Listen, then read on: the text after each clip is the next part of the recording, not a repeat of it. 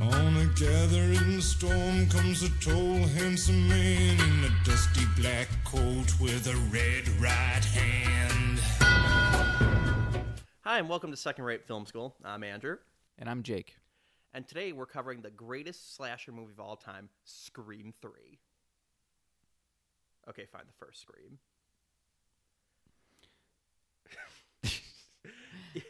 Yeah, no, this is mine and Jake's, or at least I'm assuming it's one of your favorite horror movies of all time. Is that correct? Oh, yeah. It's one of my favorite films of all time. This is also my favorite horror franchise. Yeah, same. Yeah, we'll get into the whole legacy and the sequels as we go along, but we're obviously mostly going to be focusing on this one. It is the 25th anniversary of Scream, so we're actually a little early. The movie came out closer to December, or did it come out in December? I think it came out December 20th. Yeah, so weird, but okay, we're going to talk about Halloween because spooky time. But yeah, we're diving right into the deep end here with the Drew Barrymore scene. So did you know, like, the first time you watched this, what was going to happen, or was that a shock for you? I think I might have already known what was going to happen because I've been exposed to Scream somewhat before that. I was interested in it before I saw it, so I knew this kill was coming up, but I was still really engaged with it nonetheless, and still engaged with the whole plot over the course of the movie. Yeah, I can't really recall. Like, I definitely knew the movie. I'd seen the Boy Meets World parody, which some people with the Jennifer Love Hewitt thing kind of compare it more to I Know What You Did Last Summer, but I always thought it was more Scream-oriented. Yeah, if I recall correctly, I knew she died, but I thought it was going to be like Psycho, where she was going to be like Janet Leigh, where it was going to be a little bit further in. So, I mean, you know, whenever people say, oh, wow, Psycho changes protagonists halfway through, it's like, you gotta really give them credit with this. That's like, this was Drew Barrymore at her A game.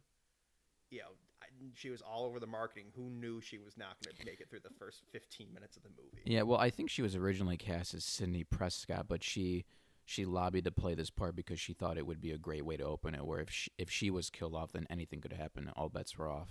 Yeah. No, it's great. You know, she's very affable in here. I mean, that's the one downside to this movie is you don't get to see more Drew Barrymore playing, you know, Casey. She's great in this. Yeah, it's a really great self-contained little scene, really well directed by Wes Craven. And obviously very well written by that one guy. Kevin Williamson. Yeah, no, I'm joking. The crazy thing here is there's this YouTuber who I'm blanking on his name, but he's did for all 4 Scream movies who killed who, and, like, you know, we're trying to figure out the layout of all the murders. And that's when I actually found out, or maybe I'd forgotten about it for years, that this was not a set. Like, they really lucked out in this house, and they used the open spaces to its fullest. Like, this feels like this... I always thought this was a set because it was so well constructed to fit the flow of the scene. Yeah, I mean, they probably scouted real locations to fit the logistics or what was written. I mean, I wouldn't overthink too much who was doing what in this scene. I think just...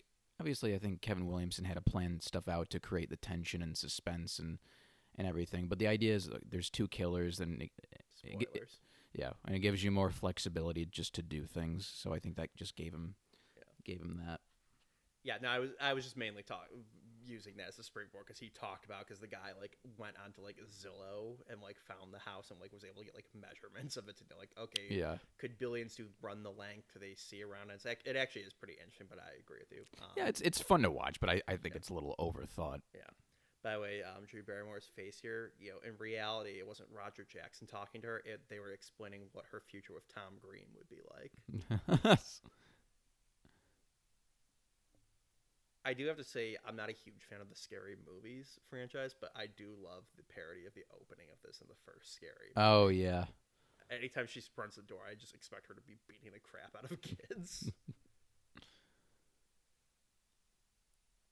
But yeah, Roger Jackson and Drew Barrymore, I mean, obviously, you know, he's not present on set, but, you know, they were really talking and all that, and I don't know if they held through to the rest of the sequels, but I know on this one they never actually met him. None of the people who were dealing with him on the phone. Yeah, I don't know that either, but here it's definitely the case. I think he wasn't on set here, but he was around to be on the phone and to interact with them. Yeah, I think if I remember correctly, I read like he was in the vicinity, like they had him like on a trailer somewhere on property, so they wouldn't have to deal with like a fucked up phone connection or whatever. Yeah.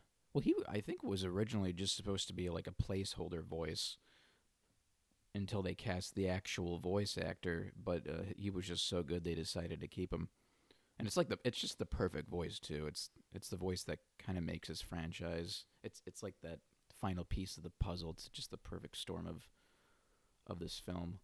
Yeah, no, it's great because obviously you do have the Ghostface killer costume consistent through it, but it's obviously different people in all 4, soon to be 5 movies. Though 5 maybe they're zombies. I don't know. I shouldn't speak. Could you imagine if it's zombie Billy Loomis? That'd be cool. That's what the third I Know What You Did Last Summer movie did. Just the guy's back as a zombie for some reason, killing people that have nothing to do with him. It's weird, but no, it's nice that they kept that consistent. Minus part 3 at times, but part 3 did a lot bad. Yeah, 3 kind of sucks. It's the least good one. I enjoy it, but it's not a good script. It's someone trying to write a Scream movie and failing. But anyway, we'll get more into that later, perhaps. But now this guy was up for the Billy character, but he lost out to it, so he was given to this as sort of like a consolation. Yeah. And even though he doesn't have any actual lines, he does a really good job. He's acting his heart out here. Like, you feel like Wes Craven said he would murder him if he fucked this up. I think how Wes Craven got Drew Barrymore to cry was telling her about animal torture. Yeah, because she's an animal lover. But this is all great here. It's interesting how this is all set up with the rules and everything, and it's all just kind of a smokescreen to something a much deeper and more disturbing pathology. We'll get to that later though. But it's really just, no matter what, she's gonna die, and they're just these 2 sick fucks just kind of getting off on this. Yeah, I actually remember reading a thing like someone this is going way back on the old IMDb message boards, where people discuss would they have killed her regardless, and what if she answered the questions right? Some people speculate they'd be like, oh shit, but they said with the Jason question, someone theorized that it was always going to be a trick question no matter what, where they would be like, if she said Mrs. Voorhees, well, Jason's the main killer for the whole series, or if she then said, could have done various different things, but I don't know. Like I said, it's a good movie moment, because horror movies have always had references, or at least in the 70s and 80s had references to other horror movies. So in Nightmare on Elm Street, they watch Evil Dead 2. In one of the Jason movies, you have the Necronomicon from Evil Dead.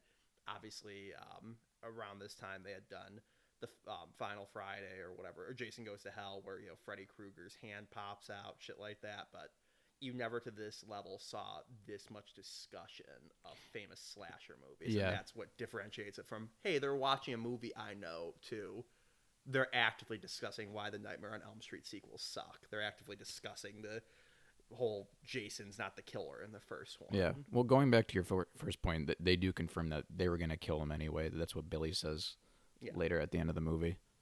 I'm just saying people on the message. Okay. So, did they watch the movie? I don't know. I don't get the idea that Billy and Stu are nice. No, guys. It's not like they can go back from this. They have to commit anyway. Yeah.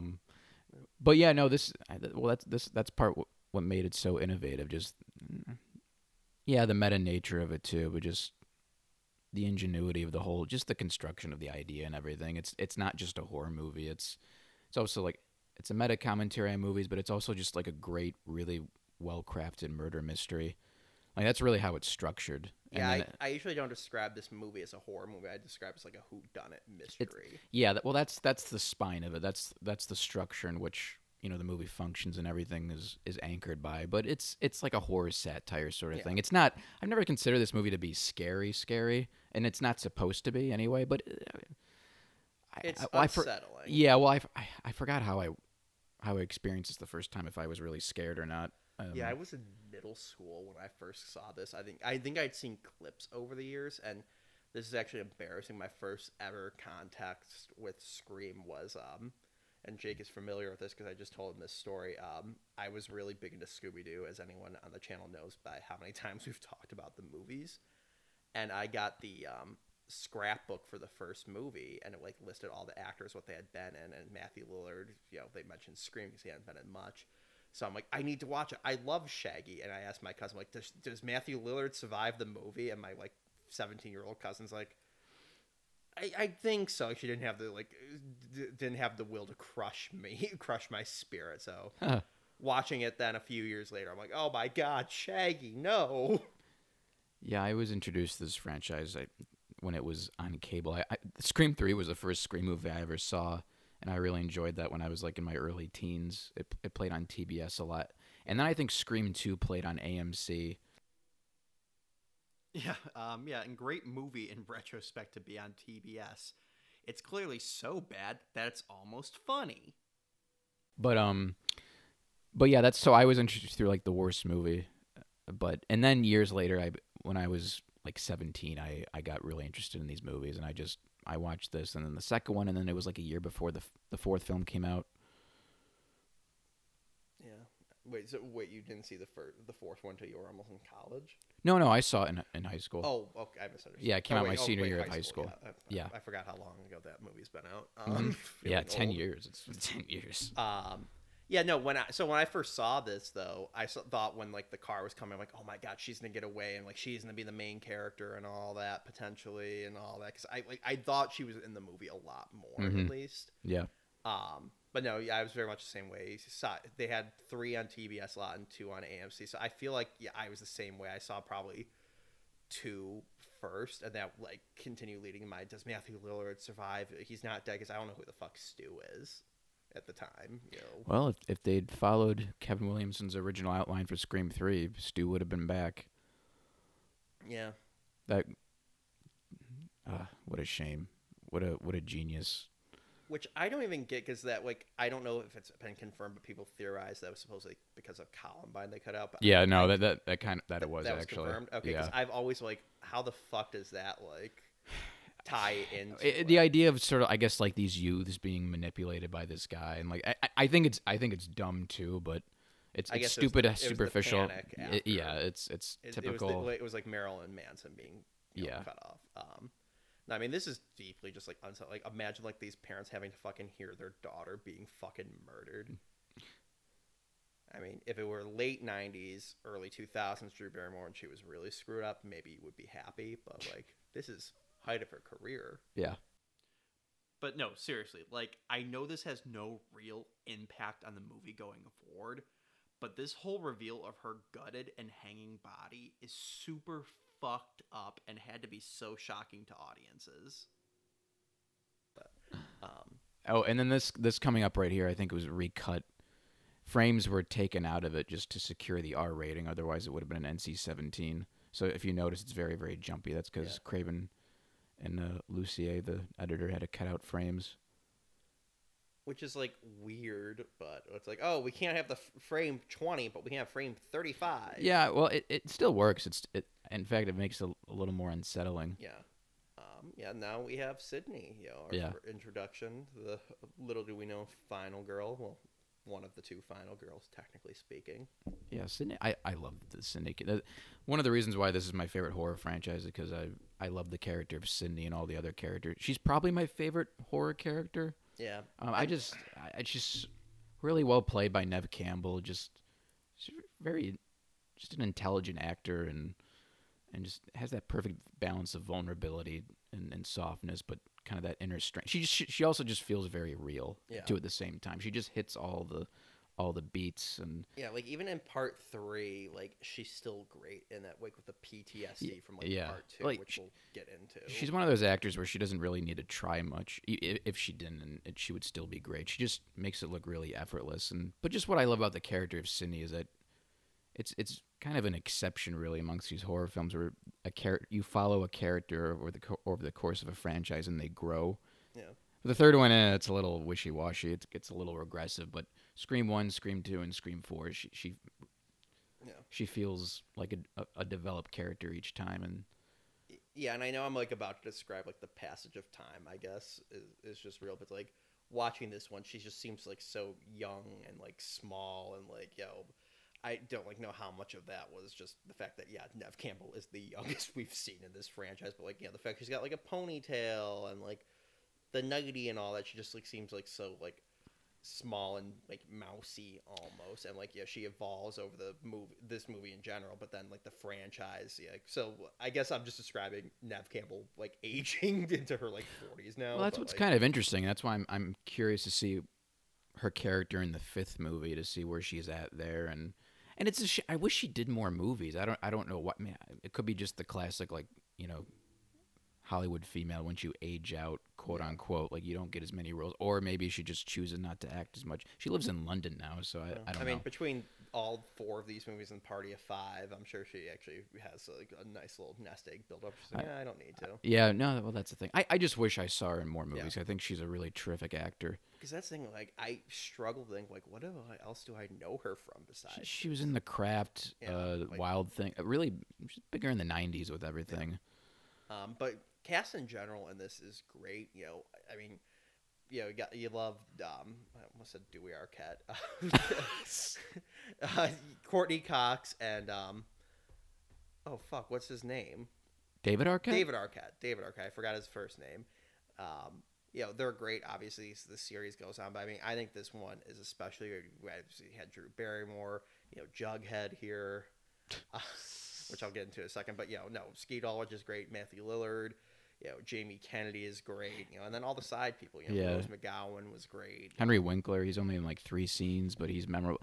I love the sheriff too. Oh yeah, no, it's perfect. It just Linda Blair for 4 seconds. Yeah. Or is that the second one? That's this movie. Okay, that's this one. Yeah, Skeet Ulrich is terrific in this. It really great performance. Just really flows with just the script of just that, you not knowing if it's him or not, and he just totally sells it. And then once you go back and you watch it, it's perfectly clear. But it's really a testament to his acting ability, because that's hard to do. Yeah, my friend in college had actually never watched this. It was like sophomore junior year, and she had never watched it. I'm like, oh shit, you've really never watched this movie? And like it's like when you find out like your friend's never seen Empire Strikes Back, and doesn't know Luke Skywalker is Darth Vader's kid. Spoilers.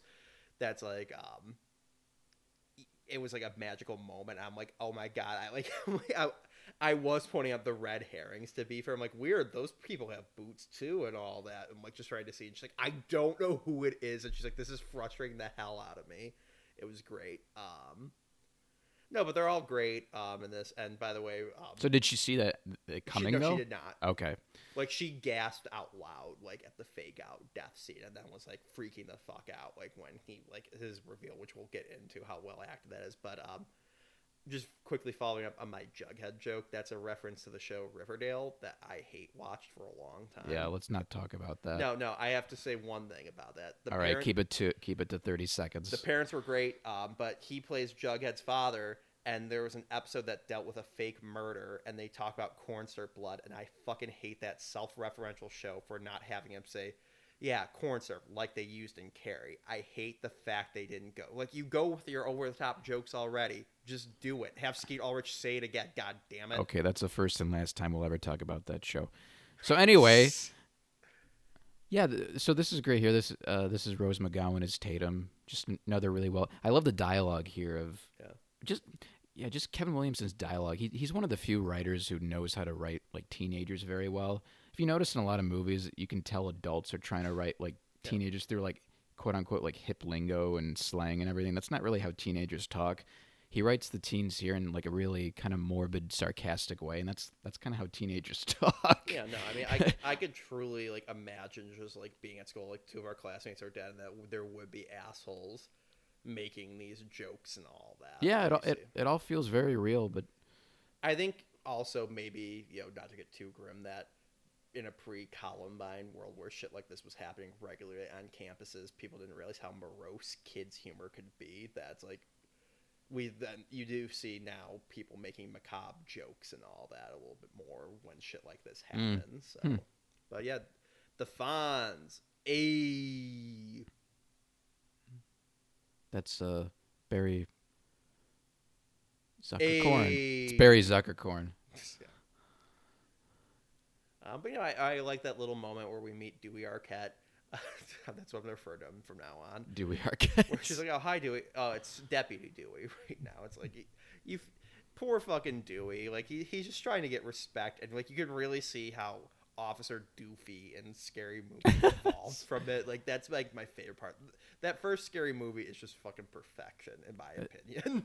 It's fine. It's okay. It ain't Airplane or anything like that. But I mean, it does it. Well, we won't talk about that. Let's just talk about the movies. Yeah, no, I like people have said this was like the one time where this looked almost like a Dawson's Creek thing. And it's like you take the murder out, like this almost sounds like an episode Kevin Williamson would have wrote. I'm like, that's again what's great. Like these seem like real teens, and like they're arguing. Tatum's trying to defend against sexism. Stu's making macabre jokes and all that are sexist. You know, Randy's making the movie quotes. We're very quickly getting introduced to everyone's, personality here. It also kind of kicks off the whodunit thing here where they start questioning. Interesting how Randy correctly guesses both killers. It's the first time here with Stu, and then at the video store it's with Billy. He was right. It's great. No, him highlight. Yeah, they broke up with you, didn't they? Yeah. See, when I first saw this, Randy was my favorite character because I could identify with him the most. I was a lot like him. I was like a movie freak. You weren't like Tatum? No. Well, no. Yeah, no, I think most fans of this franchise see themselves in Randy because he's our own idealized version of our own geekdom, really. We all like to think we're as witty or charming as a Kevin Williamson character, but we're probably not. Also, a great thing I forgot to mention with the earlier scene is, I like how when you see Billy chastising Stu, it's actually a great bit of foreshadowing. Watching it for the first time, you just think he's being differential to talking about murder since Sydney's right there tying back to her mother. But when you watch this and re-watching, he's actually worried that Stu might be tipping his hand too much here, especially since Randy is already suspicious of him, like you said. So this is great because Billy's obviously the brains of the operation, and he's really just trying to reel Stu's insanity in and keep him in check to accomplish the goal, but Stu's having way too much fun here. Just another great thing about this movie. It rewards you on rewatching the movie over and over again. So yeah, I love the location of this house because it really tries setting up how isolated all their homes are. Like we see with Casey's house. It's in the middle of nowhere that she couldn't run anywhere. It's the same thing here with Sydney. So you're just constantly on edge with where and when the killer might strike, and that like there's nowhere they can go. This isn't like in Nightmare on Elm Street where it's like, oh, there's several houses across the street from them. So it's a beautiful location and works practically to keep them isolated. Mm-hmm. It's beautiful. I think this is wine country. Yeah. Oh, the music's great here. Marco Beltrami's score. I think this is like his first scored film. Love that sort of female choir to it in the background. All the music's great. And then, obviously we've talked over a bit, but obviously this is pretty creative, having Sydney have the trauma of like her mother's murder that we at the time think is unconnected, but once we meet Gail, we start theorizing, oh, it could be connected.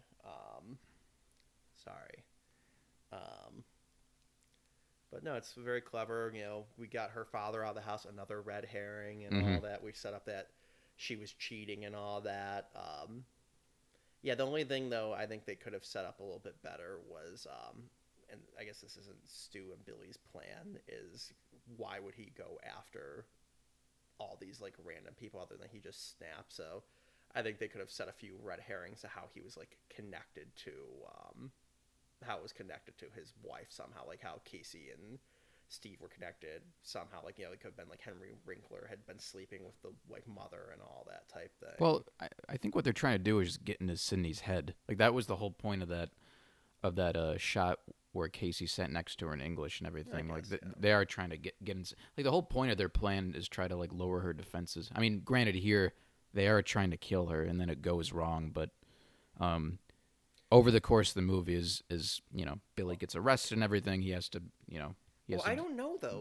Are they necessarily actually trying to kill because they haven't done any of the setup yet to like try and make sure it seems like it's the father? I mean, I know he's out of town and they presumably just kidnapped him because he is wearing the same outfit you see at his one scene in this. So I don't know if necessarily they were trying to fuck with her head a little bit more, because man, that's pretty smart on Stu saying like, oh fuck, I gotta call the police station right now, Billy's just been arrested, I gotta grab the voice changer. Yeah, I actually forgot about that too, because their plan is to frame it on the dad. Which is that, so that's what I meant, like with the red herring. Yeah. So. Well, I guess I would like to think that this all wasn't planned out on their behalf, like Billy getting caught and everything. And part of me thinks that was unintentional, and they did. Well, because you got to remember, like the father is gone in this scene already, so at this point they could have already set him up. Yeah, no. So that's the implication we're supposed to get, is when you see him at the end, he's wearing the same outfit he was in the bedroom set. So I always got like, okay, Billy sets up his alibi. I was there with Sydney, and then okay, bye Sydney. I'm gonna go fucking knock your dad out and put him in the trunk before I go home, type thing. Yeah. So yeah, I that's my one thing where it's like their plan. It's a little inconsistent from like if you're trying to do a logistics setup of like, okay, are they toying with her here, or are they killing her? Are they adapting on the fly here? Yeah, I guess I have to think about that a little. I used to think the whole movie was part of their plan to culminate on the night Marine died. Which I think that's like what it is, that like father has started going crazy and a couple days leading up, and then that he like snaps and murders his daughter. Yeah, actually that might actually be the case. That's my thing. It's like I don't know where it's. Yeah. So this whole thing, because I went back to that too. If this whole thing is just Billy manipulating Cindy just to lower her defenses and for him to eventually kill her. Yeah, that's what I assumed. Yeah. Okay. And he's also fucking with her because he tangentially blames her for the mother. Mm-hmm. Yeah. I guess. Which, and their plan doesn't have to make sense for like why they're killing people, like they're sick fucks. Like it doesn't have to fucking. Well, it does add up. Again, Casey made sense. I'm just like saying like their logic of trying to frame the dad, I guess in theory doesn't need to make sense. They're crazy fucks. So like I get like why they were killing all these people, like and all that, but I don't know. You're saying there didn't need to be a motive? Well, oh, not a motive. Excuse me. Wait. No, so I'm like, oh, fuck, this commentary is going great. I think it's going fine.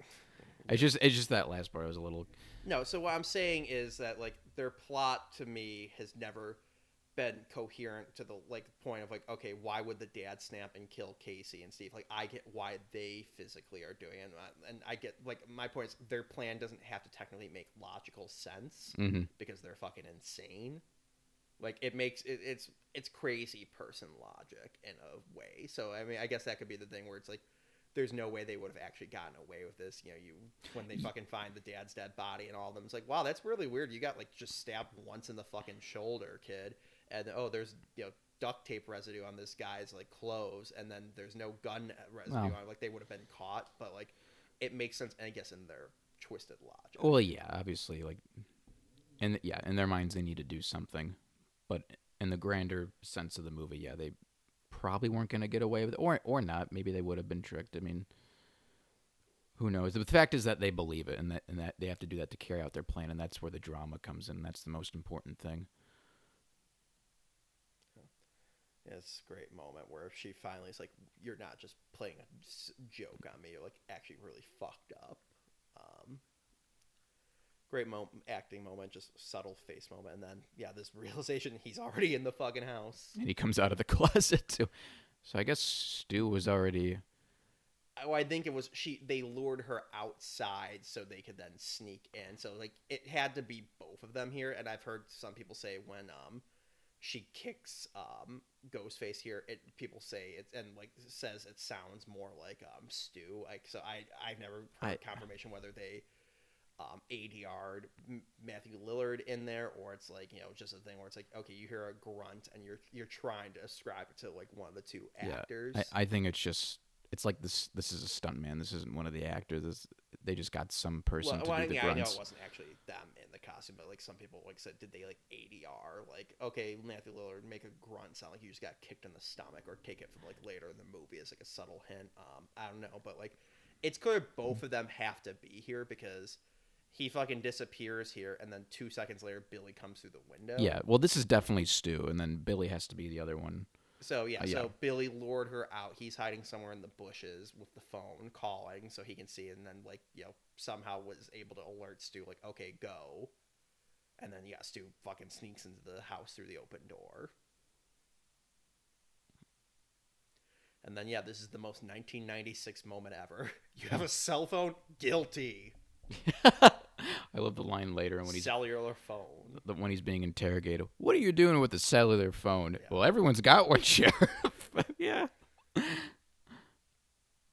Yeah, I remember even like 10 years, like when they were fucking doing the fourth one. When I'm in high school, I'm like, why do I need a cell phone? I'm in high school, let alone fucking nearly 20 years before. Yeah, interesting. I think in the fourth one, Ghostface calls the most because everyone's using a cell phone. Yeah, I mean, you need to be near a landline for this one to work and all that.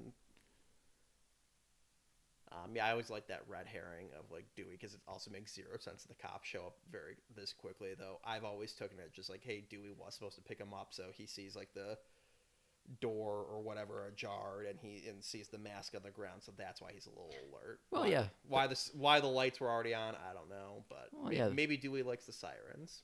Well, yeah, it's all part of the construction of the whodunit, where Dewey's just one of the red herrings. Where I remember even like going into Scream 2, people thought Dewey was still like the third killer of this movie, and then he came to like to the campus just to finish the job or something. It's just ridiculous. But I love Dewey. I think now that I'm older, he's behind Sidney maybe my favorite of the original characters, because I just love this guy. He's just Barney Fife. Yeah. No, like, you can tell, like, in this Quiet Town minus Marine's murder the previous year, that's like, it's a quiet town where the police are ornamental at most, and they just got to deal with, like, punk kids fucking egging shit, like, that they're not equipped to handle anything like this. Well, it's just Dewey takes it so seriously. I mean, that's what you kind of love about him, but he's such like a doofus. Yeah, because he's then like getting fucking ice cream cones and all that, which was a red herring. But he's almost like a big kid. Well, yeah, and it's weird that he's younger than I am now, because he's only 26 here. So it's like, he's like the slightly older brother to all these people. So it's like he's like, oh yeah, I remember seeing you guys when I was in high school, and you were the middle schoolers and all. He tries being the cool guy at the party later on and all that. Great. Oh, and Courtney Cox. Yeah, we didn't mention season 2 of Friends, season 2 or 3, I think. Yeah, just what a great character, just perfectly played by Courtney Cox. Yeah, and I mean, they kind of softened her up in the later ones a little bit. Well, which ones? 3, I think, was the most softened up one. Like, she's definitely annoyed a lot, but like I think it was like a symptom of, hey, you're the nice one, I'm friends, let's try and give you more funny shit, versus here it's like she's the snarkiest bitch on the planet, and it's great, like they're portraying her as like, she's like, I was like the fucking weather girl or whatever, but I want to like be a serious journalist, so she like has to become a sleazy journalist to try and like claw her way up, and it's just like it's a great character, and she's perfect in here. I don't know if she was a weather woman or anything like that. I'm painting like the picture that like she wasn't taken seriously. Oh yeah, well she's just a sleazy tabloid, and she's trying to win the Pulitzer. I love this. Just the sarcasm the sheriff says with this thing. Thanks, Hank. We're on top of it. It makes me laugh each time. This guy actually really looks a lot like Skeet Ulrich. That was good casting on for his dad's part. Yeah, he's got those eyes. He's got that whatever Ulrich, like whatever nationality that is. Yeah, it's a good match. Yeah, and he's especially since this is his fucking only scene, like they didn't really have to try that hard. Mm-hmm. Oh god, they should bring this guy back to be like Zombie Billy or something like that. It's like, you look so much older, Billy.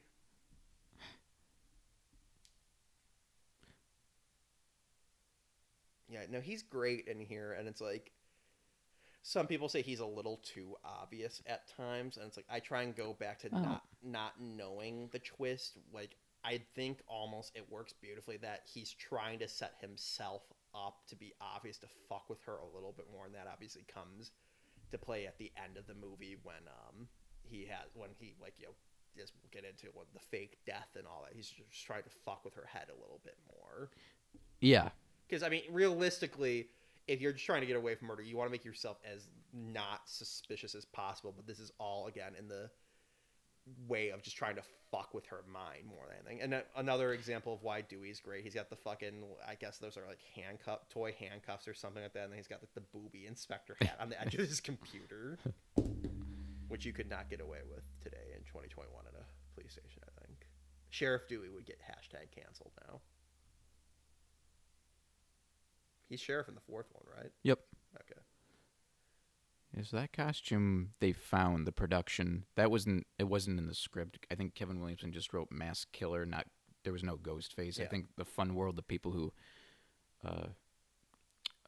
owned the look, created that name. They had to go out and find the costume, and they found the costume, loved it, but they didn't have the rights to it yet, so Greg Nicotero and K&B created a mask that looked a lot like the Ghostface mask, and they were using, I think they used that for they may have used it for a couple of the scenes, but then they got the rights cleared, they got them, and they managed to use it for most of the movie. Yeah, it's crazy. I mean, it's very much like the Shatner Halloween mask. It's just like, okay, go to the Halloween store and find something that looks good. And yeah, I mean, it's now called Ghostface, which they don't call him that in this, do they? Or does Tatum say that? I think Tatum says when she's in the thing, Mr. no, she could say Mr. Killer. Well, no, I think she says Mr. Ghostface, yeah. All right, well, either way, it's funny. It's called Ghostface, but it's the costume, as you saw in the previous moment, it says Father of Death or something like that. Father Death was Death, which, here it was setting up again suspicion on the father more. But yeah, it's funny how the name has changed, and yeah, I mean, you can still get the Ghostface thing, and I don't think they I never recall seeing Scream emblems on it. It's just like we all know it's a Scream one, but they can still sell it independently of this. Which, I mean, shows you they got a sweetheart deal. I'm sure they're not paying too much money to New Line for that. Fucking love that.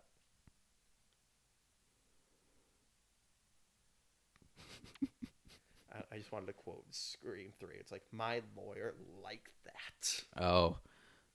Bitch went down. Yeah, this is great. Just like how great of a friend Tatum is. Yeah. Really the only person they don't try and set up to have a red herring with her. Like, I'm trying to think, like, every other major character in this movie has a red herring moment. Yeah. But then a lot of times in mysteries too, a lot of times it's the person they don't point the finger at. So sometimes with these mysteries you can just, I feel people have gotten so conspiratorial with mysteries that you can just kind of let the movie do its thing, and you can just sit back and let the audience do the work in terms of speculation without having to do that. So for all we know, people could be like, oh, well, it could be Tatum too. And that's just part of the paranoia that Williamson sets up. Well, and in Scream 2, it originally was supposed to be, I'm blanking on the roommate's name, the Tatum stand-in for that. Yeah. But, so it could have been her. But, a great red herring moment. So I guess unless you think there are two killers, it couldn't have been Tatum here because you see her. But, like, it's a great reveal in a moment that the mom can't get Dewey's attention, and Dewey only comes out right after it's hung up. And I love its delivery on the line. Hello. Yeah. He's wearing the white T-shirt and his boxers with the gun. Yeah. He just looks. Just look at this. Look so seductively. This song is great. To me, this is the song of Scream. I know it's associated with Peaky Blinders now, but this song is always the Scream song to me. Fuck you. It's playing over the end credits of this. I guess not fuck you. Fuck the rest of the people who associate. But no, it's great. No, it plays over the end of Scream 3. No, I'm saying it's playing. God, the joke went bad. I'm playing over the closing credits of the commentary. Okay. Maybe just do like a cricket effect there. Liev Schreiber's only part in this one. Yeah, talk about a favor. I mean, he comes back in the second one in a pretty major role, but which, I mean, I don't think they knew this was going to get a sequel. Well, Kevin Williamson did write an outline for a treatment for the second movie, and I think maybe the third movie too. He pitched it along with the first script. Okay, well, maybe then. Yeah. So maybe he did plan that out. And he's like, okay, if this does well, you're going to be a major part. He's not even, like, that's the thing, like, he's, not really in the third one, but he's, like, not in huge parts of the second one, too. So, I mean, I guess he wasn't as big as he is now, so. He was in a pretty big part of the second movie. We won't go into it, but yeah, but he does play a pretty big role in that. I feel like it's not like in large amounts, I should say, but whatever. No, yeah, it's great, and it's just like the first time I saw it, I'm like, is that Liev Schreiber? Yeah, that's the thing. Because I like I said, I'd seen the second one first, so like I knew he was, and then I'm like, wait, he's in this one too. Yeah, it's part of the backstory, the setup of Sidney's mother, and then it's this scene here where it really kind of gets Sidney thinking about Cotton potentially being innocent. Yes, and her mother, and then it relates more to just her arc in the movie. I think Kevin Williamson put it best in the commentary that I thought was very interesting, where he said that if Sidney just would come to terms with the truth about her mother, she would know who the killer was. And I thought that was very interesting, because that's how the movie's kind of constructed. Because she's in denial about who her mother was, that, you know, she was having an affair and everything, and you know, having sex with a lot of men. And so if she figured that out, or if she came to terms with that, she would know, oh, well, this guy, this boyfriend who's trying to get in my pants, oh, his mother left him. Oh, maybe there's something going. Oh, maybe he's the one trying to kill me. So it's kind of interesting how it goes back to that. Yeah. It's the idea of, it's like screenwriting 101. It's like the character's inner truth. You mean scream writing? No, yeah, I never thought about it like that. I mean, I don't know if I would then logically go, my boyfriend's the killer, but no, it is a very much like, yeah, she's trying to come to terms that her mom wasn't exactly a great person. You know, she was sleeping around with a bunch of married men, ruining at least one marriage. We don't know how many others were out there. You know, I'm glad when they get into Stu's motive, he wasn't also like, he ruined my mother's life too, and all that. That, like, you know, that was clever, but yeah, no, I mean, even though we've seen Gale being a bitch throughout this entire time, it's like you have your suspicions of, like, okay, she actually might have something right here, that she's not just sleazy. Yep. She's actually a pretty good journalist. Yeah.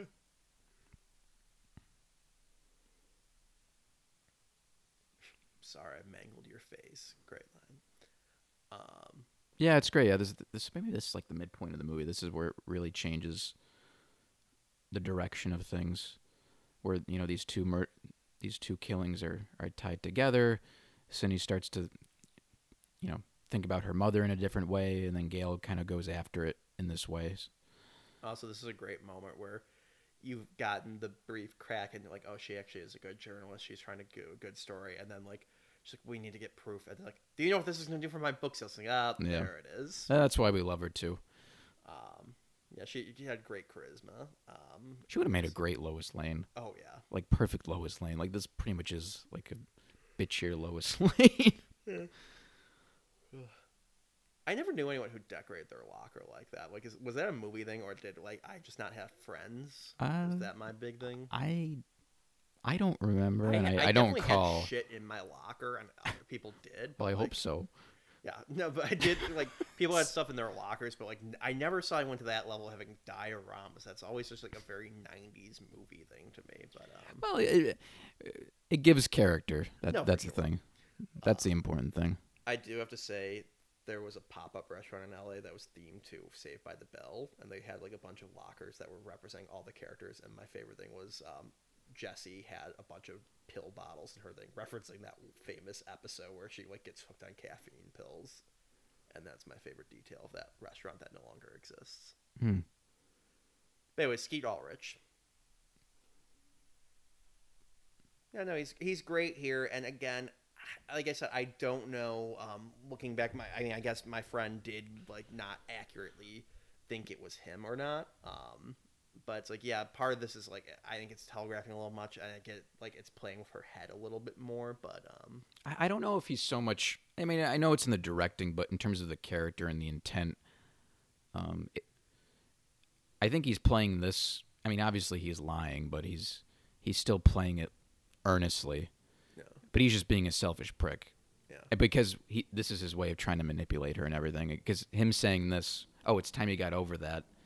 That's like kind of the beginning plans of him, of getting into her head and her lowering her defenses and saying, yeah, you're right, I should just get over it. And that's what leads her to having sex with him.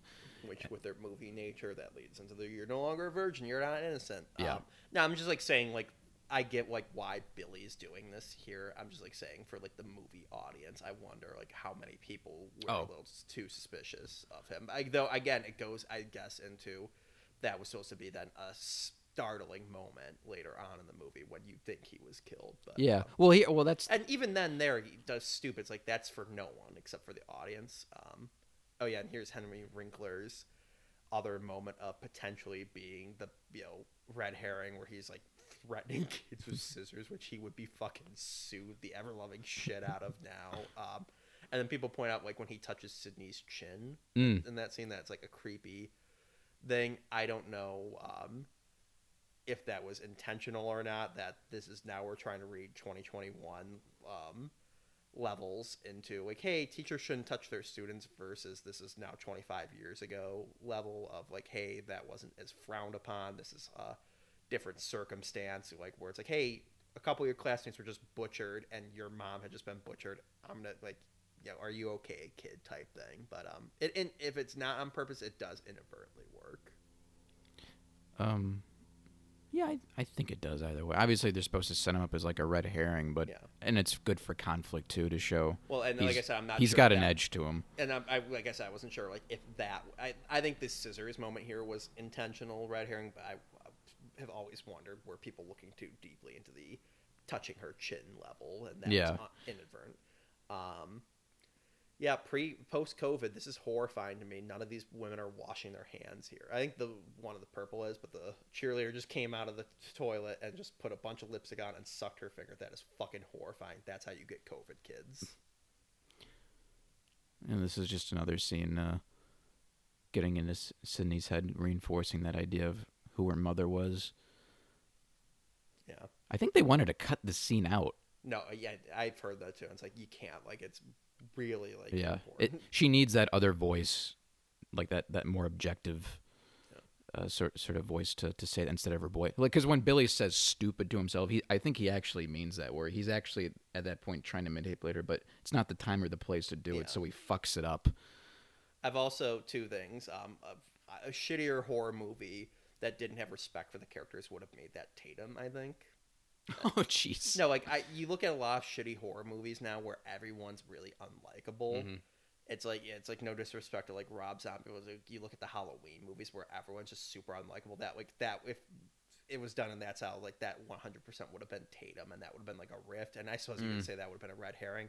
I've also heard people say that this couldn't be Billy or Stu in here. I've thought of that too. I think it's one of those pranksters. Yeah, I mean, I go back and forth that this might be the one time where it's like they fucked up level of continuity, because it legitimately cannot be Billy because she left and presumably has just gone into the bathroom. So how the fuck would we have gotten there? I don't know. I think this one could potentially be pranksters, but I don't know like why would they put that in with no reveal to it. Well, doesn't it say a newscaster talk about the pranksters or something right when she's running out? I think it comes up. Potentially, but I don't know. I mean, it's weird that we got the reveal of the other two guys. But and then a nice touch that they do with at least Scream 2. I don't know if they do with the rest, but having everyone wear the same blue jeans and black boots. They do in the third movie too. They do in the third one too. Okay. Yeah. Good touch there to like you can't even. Okay, yeah, you're right. They do say it. I don't know. Again, it could go either way with me on that one. I think it's pranksters. It's just one of them we haven't seen. It's just going around the school, and that they didn't have the knife. Yeah. And there's no way Billy or Stu could have gone in that. I mean, it could have been Stu in theory. Well, the girls were in the bathroom, and he was like on the opposite side of the hallway there. There's no way he could have snuck in. Oh yeah, he wouldn't have known. She would have went in. Okay, yeah, never mind. Yeah, I think that was a prank. But then how would regardless, how would this person have known it was Sydney? But regardless, it's kind of movie logic too. But no, this is a great moment between the two of them, kind of setting up the will. Oh, he's 25. Fuck, he's even younger than me. Yeah, I remember him doing that. I was blank, for a whole year or whatever. I thought it was 25. No, this is a great moment here, and I go back and forth on a lot of the relationship stuff with Dewey and Gale in the sequels. I think Part 2 did it best. I've not, Part 3, no, not a huge fan. Part 4, but like this is very good here. Like the flirting between two attractive people, and he's kind of starstruck a little bit and all that. And you wonder, is she just using him to get the story? And it's like, it seems pretty genuine. Eventually, they get to the point where these two aren't the killers, and they actually do like each other.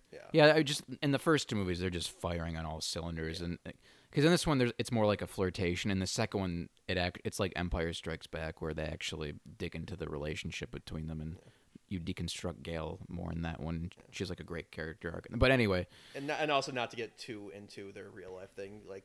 I think by latter half of the series, it's like, you guys are, you're married. I think by Part 4 they were already divorced, and Part 3 I think their marriage was slowly starting. It's like, okay, maybe you're not feeling the chemistry anymore because the drama, at home. Yeah, so who knows how it's gonna be in the fifth movie? It's just gonna turn into Who's Afraid of Virginia Woolf. They're just sniping at each other. Like Ghostface is like, guys, I know I'm a killer, but this marriage has been dead for years. But I do love how, with the exception of the third film, how the relationship does. Like in the fourth one, they are married. She's settled in the Woodsboro. He's sheriff. Like it's not like the third one where they went backwards, and it was just repeating the second one. But regardless, with this, it's kind of amazing. We're what, like 50 minutes and not even an hour, and we're already getting into like the. I was spot on there. 50 minutes and 49 seconds. Yeah, so we're like, most of the movie, I think, like the last 45 minutes take place at Stu's house, and it's just kind of, this movie's just so well structured and just so well paced. It's every time I watch it, I'm like, oh, we're only like 35 minutes into the movie or whatever. It's like, oh no. I love Stu's little thing there because it's like, oh yeah, I got them now. Yeah. And it just, again, plays into Matthew Lillard's a goofball thing that, like, again, like, it truly is a good whodunit thing. Like, that's thing I've never really noticed that, but it's like every time you rewatch it, you notice something else in their body language, or when they're trying to set up someone else, potentially been the killer and all that. Also coming up, best director's cameo of all time, question mark. I just watched Body Bags last night. There's a Wes Craven cameo in that. There's a Sam Raimi cameo. I know they actually directed. So I mean, John Carpenter and Tobe Hooper count as director cameos in that. But okay, yes. But I was speaking about Masking Killers. We're recording this the day the supposed Zodiac killer was announced, so very fortuitous of us. Yeah, that's still unconfirmed yet. I'm just saying to contextualize the date this was recorded. Not you, Fred. You prick. Never noticed that until we had the captions on. I think it's because I'm always chuckling to myself during that. Yeah, so this scene was inserted because Bob Weinstein was like, there's 30 minutes and no one's died yet.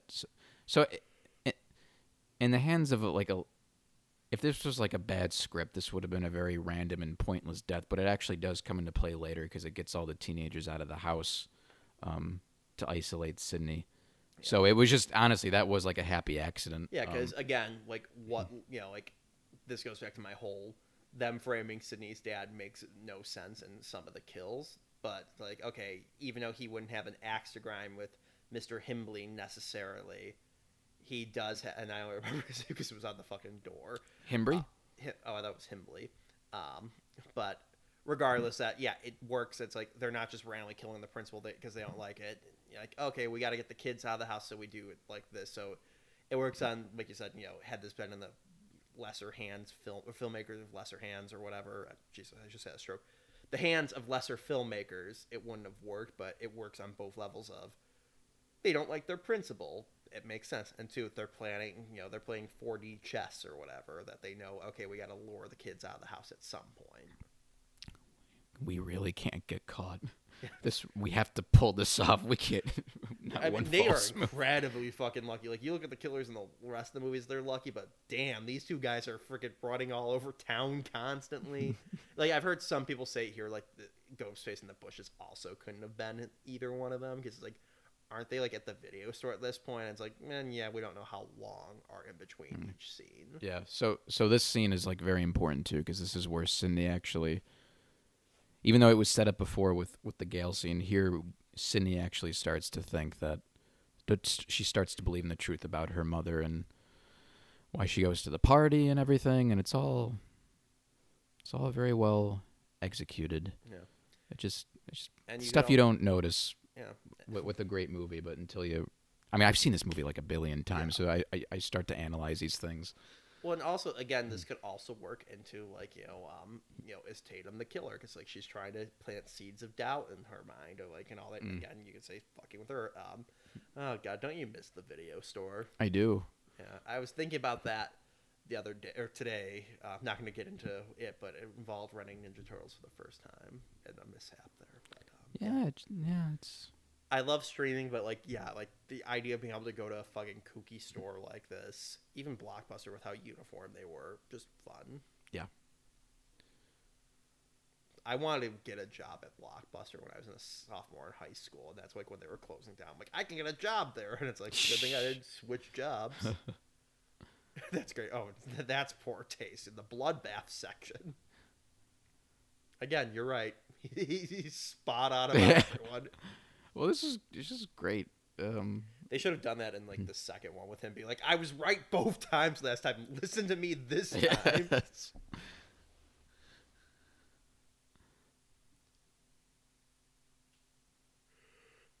Yeah, this scene could not be more 90s if like you tried. Like, just look at Matthew Lillard's outfit. Like the loud shirt, the fucking Walkman headphones. They're in a movie store. It's great.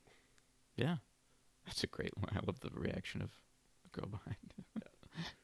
Yeah, the direction's perfect in this scene.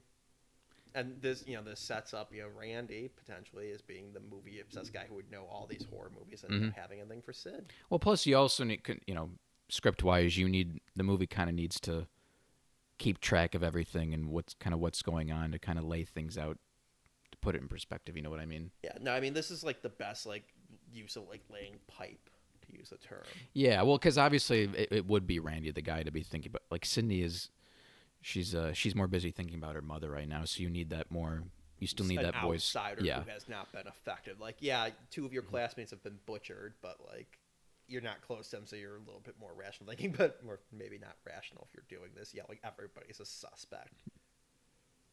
If that wasn't in the trailer, it should have been. It probably was. Yeah, I just love Matthew Lillard. He's like smoking pot. It's okay, and be quiet. Matthew Lillard's terrific because that's a character. Because I think Ken Williamson even said like on the page, he wasn't. He's not the deepest character, Stu, if you really like break it down. But I think Matthew Lillard brings so much to it because he improv'd a lot of things.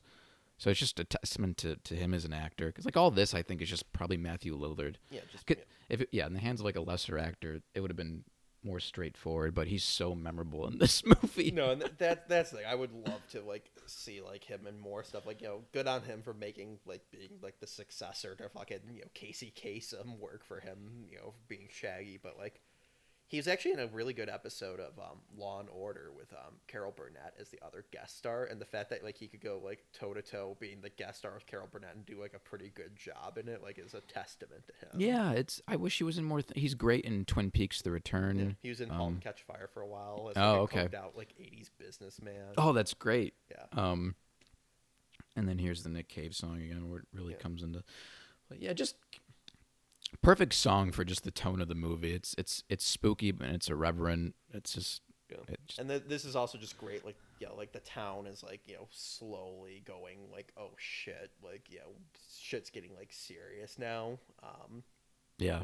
Which again, I feel like a lot of people would be like at the time would be like, no, that's not too realistic. But like again, post 9/11, post Columbine world, it's like this is pretty realistic. That's like, oh, there's a serial killer on the loose. Okay, we're all shutting down early for our small sleepy town that again probably doesn't have any real crime outside of this. Like I'm trying to imagine like what my sleepy little town would do if there were a murderer on the loose, and it's probably this. Mm-hmm.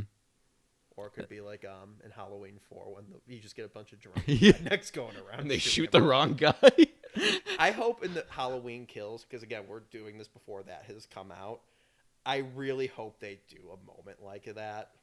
And it's just like a reference where it's like we can have the rednecks go around. It's like, no, you're gonna shoot somebody in the park. Do it. Yep, and here's just another scene of Sydney kind of falling, playing into Billy's hands here by now empathizing with him. It's just classic. It's like real abuse logic too, and everything. How he's just got into her head, and she's now trying to rationalize on his behalf. It's gaslighting the movie, basically. Yeah. I mean, this truly is like, if you like take the meta references out, set this in like a fucking Victorian mansion in the 1800s and all that, this could have been an Agatha Christie plot. Well, Scream 2 I think is more in terms of just like the setting, it has a lot to do with Agatha Christie. Like it just takes place at like a university, and that's it. But this is a great scene. Just really great acting and directing here, where you have both taking the hits off their respective vices at the same time. And again, it just like underscores Dewey's an idiot. Like he lost Sidney and like his sister to go get a fucking ice cream cone. I love the music cues too. It's like this detective sort of ding. Yeah, no, I mean, I think they're trying to do like a John Saxon type thing with him in this. And it's a shame we didn't get to see more of him. I mean, I don't know where you would have put it in without like shoehorning it, but that's great. And yeah, you pointed out to me, I never noticed, like, oh yeah, that shot is there because it's like he's wearing the same shoes. I'd never noticed that before. Yep. I think when I first saw this movie, I thought Sidney's father was the killer. Yeah, it's been so long, I can't legitimately remember who I thought was the killer in this. Yeah. I mean, I knew, like, having seen part 2, that it was definitely, Randy was not a killer, and any of the, like, surviving cast members weren't, but it's like, the other people, like, who could it fucking be?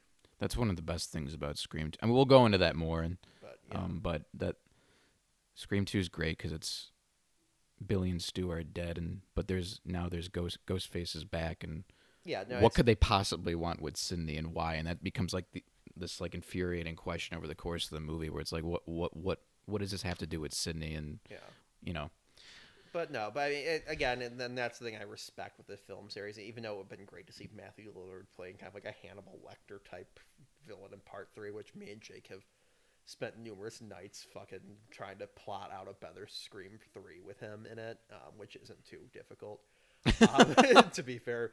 But yeah, no, I do respect that. It's like, oh, the killer's alive, the killer's a zombie. It's like, no, they're gone.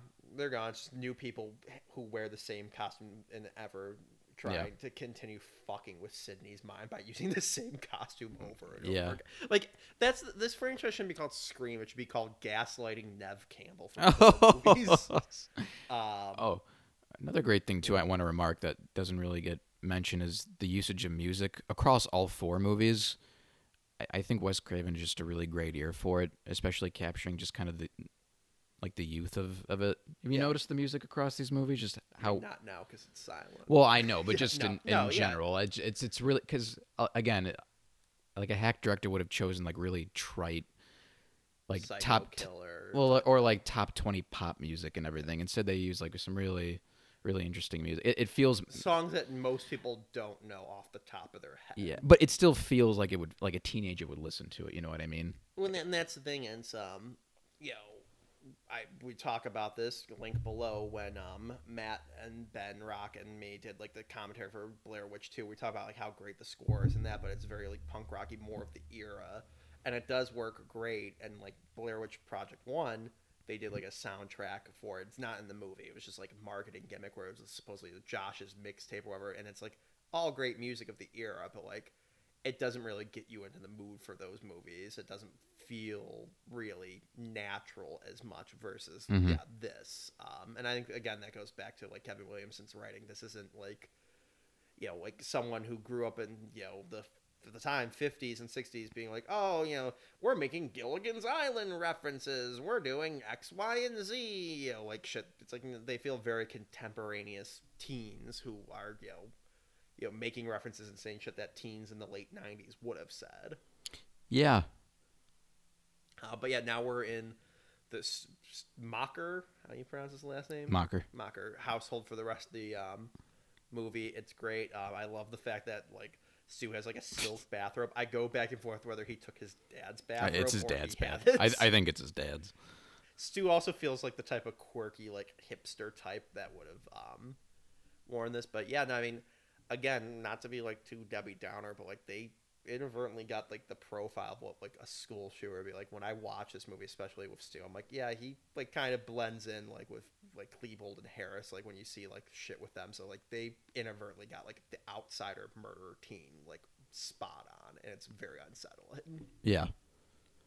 Again, well, then Matthew Lillard is great. Yeah. Well, we'll get more into it in a bit though, with the performances and the direction. Yeah, the famous. Now we're in the famous Rose McGowan scene with the garage door, which apparently, like through various people going there, I guess the garage door actually does have a cat door in it. I've always wondered, was that in there? Like, fuck, we gotta add that in there, or did they put that in 1996 and the owners have never changed it? And I kind of want to go for the latter. I think it was written in. Yeah.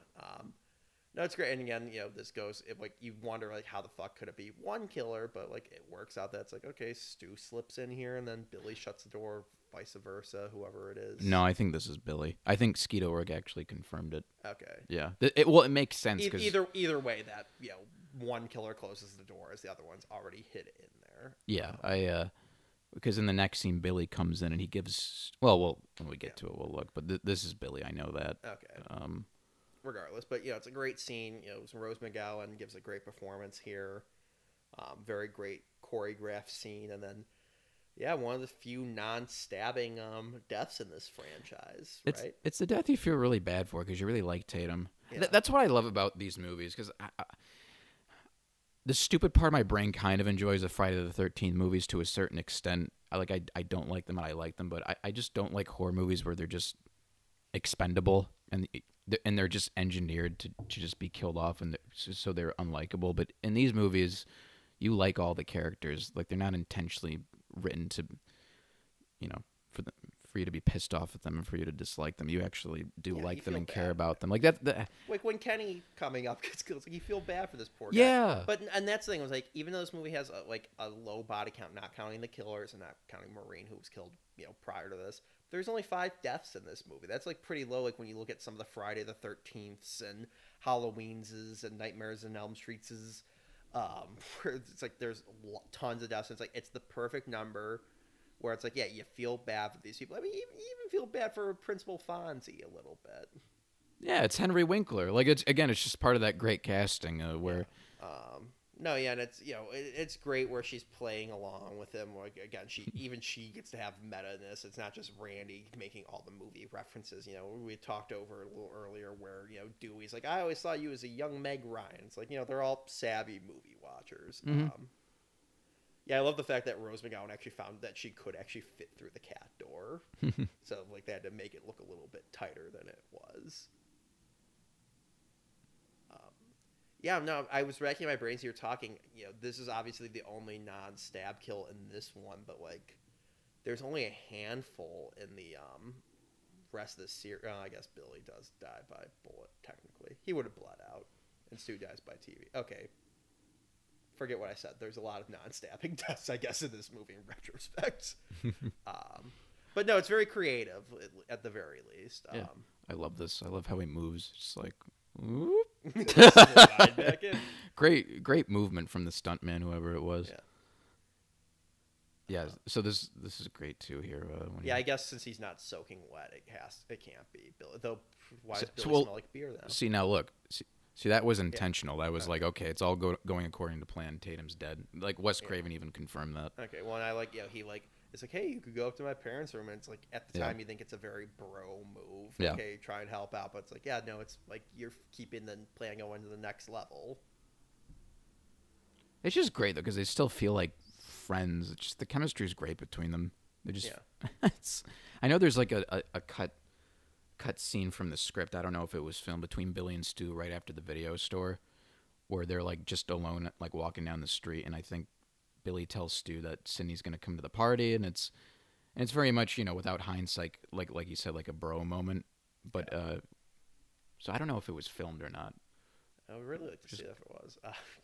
He's just great. I just love the dialogue. Oh, really, Alicia? It makes me laugh each time. And it's great, like with Randy being like, oh, I'm going to go check him, because again, another red herring. Mm-hmm. But like, you got the incel guy. Yeah, I said it.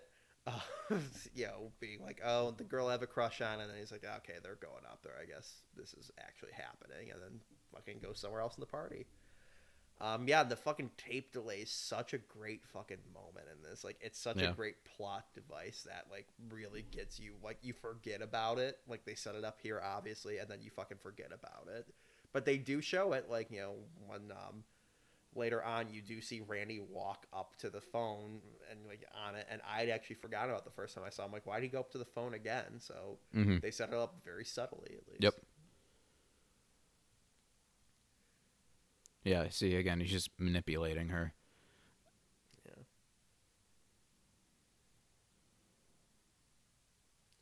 Yeah.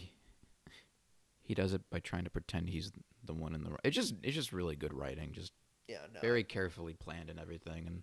And even though I do enjoy the villains for the most part from the sequels, I think, like, Billy is, like, the best one. Like, I mean, Stu's obviously great, but it's, like, the, like, Machiavellian level fuckery he does with her head here. Yes. Because, I mean, again, not to get into the sequels, but, like, when you get down to the other killers' plans, it's, like, they're not really interacting with Sidney that much. It's just, like, Sidney's, like, she's heavily involved in their plans, but, like, not to the level where it's actually, like... Well, yeah, I mean... Involved. Well, yeah, it's different here because Sidney's arc is very different, too, and it relates back to her mother, and Billy is using that to... It all kind of goes back to the plan and everything. The killers in part 2 and 3, like, don't really interact with her at all. Like, that was a joke we had rewatching part 3. That Sidney should be like, who are you? Oh, yeah, and the third... Well, let's not go into those things. But regardless, that it's just like that. It's this is the most personal one. Even though the other ones are supposed to be personal, like, it's nice that she gets to share these moments. And I mean, it does feel, again, like, pretty natural is that he's the fucking horny fucking, like, 18-year-old that wants to get Nev Campbell's pants. It's like, okay, hey, you feel like that could be a very real thing, and then, he's just kind of an asshole who doesn't know how to sympathize like a lot of high school kids would. Mm-hmm. Well, here, if you're watching it for the first time, you probably start to think, okay, maybe he's okay. No, yeah, I mean that because now that she's opened up to him, you can open up to him. But in hindsight, it turned out to be wrong. And again, that just plays into, like, the arc of it, where it's she thinks she knows what she wants, but she doesn't yet. Yeah. So, but also, again, a great movie reference from her. It's like, or a great porno. Like, I don't know, like a shittier movie would have had them all be making tons and tons of pop culture references, but it's sprinkled in here enough. Like, Randy's obviously the heaviest influence, and, like, it dribbles down as it goes along the way. Yeah, like, it would have been very superficial in the hands of, like, a lesser, and you get that in Scream 3, but outside of that, even it would have been almost like parody. But here, it's all very baked in very well because it was all planned very. Yeah. Again, it's all constructed like a mystery. So Kevin Williamson just had to think, okay, who's the killer? What do they want? How does that tie to, like, the story and everything? And you build it from there. Yeah, and the theme. And so it's all carefully constructed. And then obviously here we're at the greatest fucking meta scene I think ever. Take that, Deadpool, but, like, explaining the fucking rules. It's so great. Like, you now know, like, you're in a world, like I said earlier, where people talk about where there were horror movie references in other horror movies. Characters are watching Nightmare on Elm Street. Characters are watching Evil Dead and all that. But like, to the level that, like, they are such consumers of the pop culture that this is a very real thing. Like, as a film nerd, I know I fucking explain this shit to people. Even before I saw Scream, like, my limited knowledge of horror movies and shit. I've done this with war movies where I'm like, oh god, the guy's talking about his family. It's like, what? Oh, he's dead. Like, he's talking about his family. Like, I do this with families my family and friends when I see cliches in other types of movies. So it feels very natural for Randy to be the movie guy explaining horror movie tropes, and as they then find out, oh fuck, we're in a horror movie right now. Mm-hmm. This may have been the scene that the actors for Randy had to audition with. I vaguely recall that too. I'll be right back. Like, none of them are clearly taking him seriously, And again, that's the thing with the sequels. Again, try not to get into too much, but like it does it very well here, where it's like he's not trying to explain, oh my god, guys, follow these steps right now, or else we're all gonna die in this house tonight. The sequels kind of got into this. He's just like doing a meta thing where it's meta for us as the audience, that they're explaining the rules of a horror movie that they'll live through. But like he's just like being like, no, here's the rules of a horror movie and all that. I'm just gonna be the movie guy. Pause the movie right now at a tense moment. I'm going to explain this to you now. And it works. Mm-hmm. Again, I just love how doofy Dewey is. He has no problem with, like, this news van just being parked outside. Like I get it, they're on public property probably, technically, given the fact that there's a fence. Everybody's not like, hey, this is weird. Why are you fucking here, by the way? I'm here because I'm, like, one of the 3 deputies in this town, apparently. No, he's the deputy of this town. Yeah. He even says, I'm the deputy of this town, ma'am. That's great. Like doing the cheesy, like, oh, are you scared moment with the flashlight. This is great. I feel like I've done that, like hitting on women. Like I fuck up like with a lead-in moment like that. Oh, like, have you? That's a good idea. Yeah. No, my ex, that happened several times in the courting phase of the relationship, so... It was hilarious. Man, their foreplay is like really long. It's been like what, 5 minutes? Yeah, well, that's like the joke people make. That's like, man, like the framing of the time in this sequence, the latter third of the movie, doesn't make that much sense. That Halloween is either the shortest or longest movie, depending on what part we're in, and it's like, it just shows you though, like. It's such a good movie that when you're watching it initially, you don't notice. I'm only now noticing this now, not time number 30, watching it, that Bob in Halloween was killed when Randy pauses the movie, and then that's 30 seconds later in the movie, but we've had 2 separate scenes before they got back to it. But no, I'm like just like saying, it's like, even though technically speaking it's a continuity error with shit, but it like it's so well crafted that you don't realize it on the first viewing or the second viewing up until like I think it was like the 15th time I watched the movie or something like that, where I'm like, oh wait, this doesn't actually it might have even been college before, like when I finally like watched Halloween and this like back to back. Like I'm gonna do my 2 favorite slasher movies for our Halloween party, and we had Halloween on and then this, because I didn't want to spoil Halloween with these moments. And I'm like, oh, fuck, this actually doesn't line up. Yeah. And well, in terms of just how it's done, it's just movie timing. It's a little fudge, but that's okay. Yeah. So I'm just like saying. No, I know what you mean, though. It's. And then, we now, the principal's dead, and it's like, okay, gets everyone out of the house. I just love Kenny just fucking sitting there. He's like, this is an easy night. Little does this poor fucker know. I like how he's on his second bag of chips. He's low. I love the cameraman in like the first 2 movies. I love Joel in the second one. Well, okay, we won't go into it, but again, it's just I think we could say it's a funny line when he's like, "Nope, I'm out," and then leaves the movie. It's meta shit like that I'm fine with when it's a very funny line like that, but whatever. But this is just a nice moment between 2 people who would grow to fucking hate each other and have to end their marriage and divide their assets. So they got divorced? Yeah, I don't think they hate each other. I mean, because I've seen clips of his David Arquette Cannot Be Killed documentary about he's a wrestler. Did you know that? Oh, huh. Yeah, he got into wrestling in the early 2000s, and he claims that hurt his career. I don't know about that. But it might have been other decisions, David. But, and they show in the trailer, it's like he's like trying to lose weight, trying to get back into wrestling shape, and like he's talking with Courtney Cox at one point. So I guess they're amicable at least. I think it could have been the thing where it's like, we're not as close anymore. Let's leave on good terms before we hate each other. Mm-hmm. I mean, must be. I think they were divorced by the time the 4th one came out. Yeah, I don't know. They were still together when the 3rd one was, because, I mean, Friends was still on the air, so she was going by Courtney Cox Arquette still at the time. Yeah.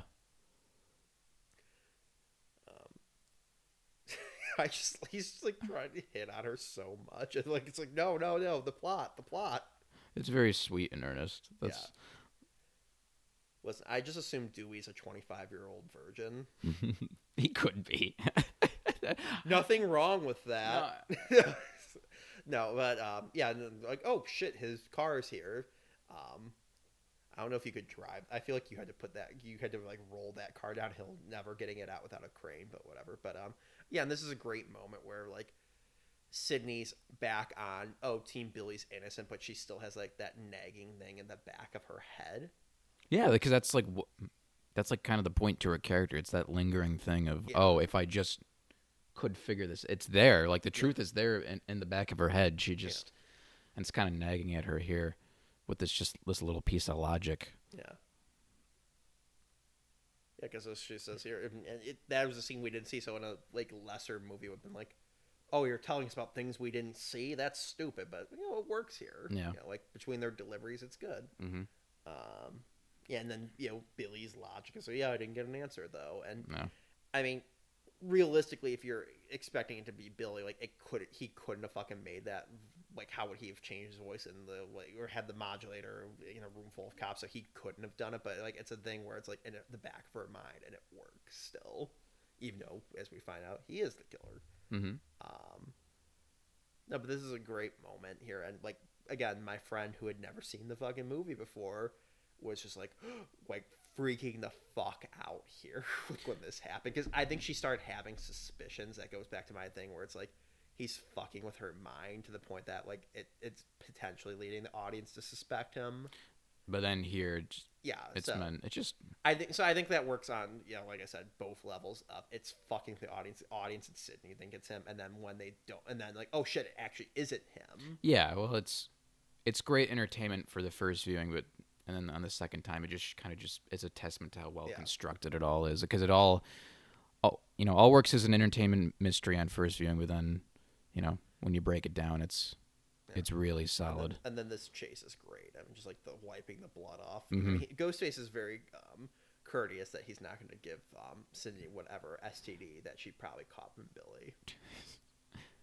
And then, again, much like the house in the first scene, it's like the layout of this house, which is a real house. Like, they're doing like an anniversary thing coming up. So, enter to win the contest. I know we are. To stay at the house. But it's like, it's a real house. And it's like the layout of it's perfect. So props to the scout team for finding a house that worked with them, and then being able to have such a great look to the house and all that like it's a maze almost. You have no idea where the fuck she is. It makes sense for Stu to know, okay, I got to go here to get this way, where she might not have been over to Stu's house often. Yeah, and perfect. That's why they're at his house, because he knows. I always saw field advantage. Yeah, and I always thought this was a set. I thought this was like I had no idea it was a location. Yeah. Again, props to the location team, because this in the first house, like it made me think like, okay, this has to be like a house, or this has to be a set. Yeah, I mean, I could still see why I would think it's a set, because back there it could be just the 3/4 kind of angle. Yeah, less exposed and everything, but it's the illusion. But no, they're filming out on a location here, and it's just really great. Yeah, just north of San Francisco. Mm-hmm. I'm just curious how Kevin Williamson wrote all this, because if he didn't have the location and that's the thing. I truly wonder, like, if like, okay, with the cat door, did you have to change it or whatever, or do you fucking add a cat door in to the house to fit it? But it's like, I mean, like, okay, I guess you could write Sydney gets chased around the house, or Casey looks out the window onto a patio. Yeah, and then like that needs a clear shot from the patio to the front door. That's all you really need. And then like, okay, we got the location. We can, Wes Craven can come in now. It's like, okay, I have my basic. They get chased around the house. I can orchestrate it a little bit better. And then this is great. I mean, this is actually Skeet Ulrich in the the outfit. That's the only time he's in it. He wanted to be in it. Yeah. And then this is just a great moment. Like, obviously the meta thing of him saying, Jamie, look behind you. And his name is Jamie. But then just narratively speaking, he's just like, look behind you, and doesn't realize it. It's great. Well, yeah, going back to like what it was planned, I wouldn't be surprised if he just wrote it as is, and they just had to accommodate it with the house. Yeah. Otherwise, it becomes more of a pain in the ass. I've always wondered also, though, going with that, talk about changing stuff, like, did they definitively have him say, Jamie, look behind you? Or did they just say, look behind you? And then they changed it to Jamie. I was like, this is funny. This guy's name is actually Jamie Kennedy. Maybe. I mean, I'll go back and read the script to see. Yeah, I've always wondered that. And then the payoff of the tape delay. Yeah. Which Stu fucking had to run pretty goddamn quick. He went out the back door and got around in 30 seconds. That guy's fast, which makes sense. In a second, we see how sweaty he is when she runs into the house. Mm-hmm. Yeah, that was nice of Kenny to be like pointing, like fucking close the door, and then pointing to the thing to get in the front. You know, he subtly points to it. I didn't pick up on that the first few times. It's a good little detail. Kenny, man, he's the true hero. Fucking Matthew Lillard was like, "God fucking damn it." Yeah, well, I want to know what the mockers do. Like, this is a fucking big ass property. I know. Like, they got a fucking barn. They're the real criminals. Now, you know, like, they got this. Like, you know, he was probably like a .com and like, so, like the bubble's gonna burst in a couple years. Like, our son's dead and we've lost everything. That's why Stu's like the killer in the third one. He's like, you caused my parents' home to be foreclosed. No, Stu, they invested all in the .coms. Yeah, then this is great. Like the fucking Halloween theme playing like in the background. Like, again, it's just like I can't sing the movie's praises enough. Like with this, just like you take the movie references and all that, and movie parts put into it, and it works perfectly. It's not too little that you're like, okay, like they actually know nothing about movies, and too much it's like, okay, it's just references only. It's the perfect balance. Mm-hmm. And then, yeah, little did we know that originally Dewey was supposed to die here. Yeah. I think it's a nice moment when you are revealed at the end that he's okay, but and I like him in the sequels, but I don't know how I feel about necessarily like the big brother. I mean, I guess it still works that the big brother figure has been taken out, at least incapacitated for the rest of the movie, that they're now truly on their fucking own. Like, you know, we make jokes of how incompetent Dewey is, but he's the man with the gun who has firearm training versus none of them do. Yeah. So yeah, I don't know. I go back and forth whether, you know, Thinking in a Vacuum would have been a better movie if Dewey died or not. It definitely would have been fucking super mean-spirited to the Dewey family. I mean, what's their last name? Dewey Riley. Riley. I don't. You think I've never seen this movie with how I can't remember anyone's names. It's mainly David Arquette's character name and his name. Yeah, I think the movie would not have been as good if he died. It's one of those like things where it's like Ian Malcolm surviving in Jurassic Park or Gizmo and the Gremlins ending up because he was originally supposed to die, and Spielberg was like, he's likable, keep him around. I think those things do make a difference. Yeah. Well, I mean, I guess Tatum is like the point of like, oh shit, like now we're actually seeing a main character. Cause, you know, fucking Steve had no lines. Casey, like, okay, you know, we got the first few minutes of the movie with her, but everyone else has been minor characters. So I guess Tatum was the first main character to die, but like that could have also raised the stakes too. Like, oh shit, and that's a problem I've had with the sequels. Again, trying not to get too deep into like the preciousness with the mains, but I guess at the time they didn't know about this being a franchise with them all being mains. It's like, okay, you gotta have a few people survive. Mm-hmm. And I respect that's literally not just her at the end who survives, so I guess, you know, there's my answer that, yeah, the movie is better. I mean, yeah, because this is like an unsettling moment here. She's like, oh, thank God, and then, oh, knife in the back. Yep. Now shit's getting real. Yeah. And then pulling it out of his back. It's horrifying. I wish they had done just like a little moment of like him kick a little bit like there to like make it a little bit more like subtly gruesome. Like you don't even need to call attention to it. Like it's just if you're not paying attention. But que sera. So I guess Kevin Williamson wrote this scene originally in his script when he was like a teenager or something, and he just transferred it to here. Oh, that's cool. I mean, yeah. I know they did that for the Avengers with Black Widow's like scene, like where she's like tied to the chair and like is able to still kick everyone's ass. Like apparently Joss Whedon like wrote that like years before. He thought that would be a great moment where like you think, oh, the helpless woman is tied up and then she beats the ever-loving shit out of like a bunch of guys while tied to a chair. Oh, interesting.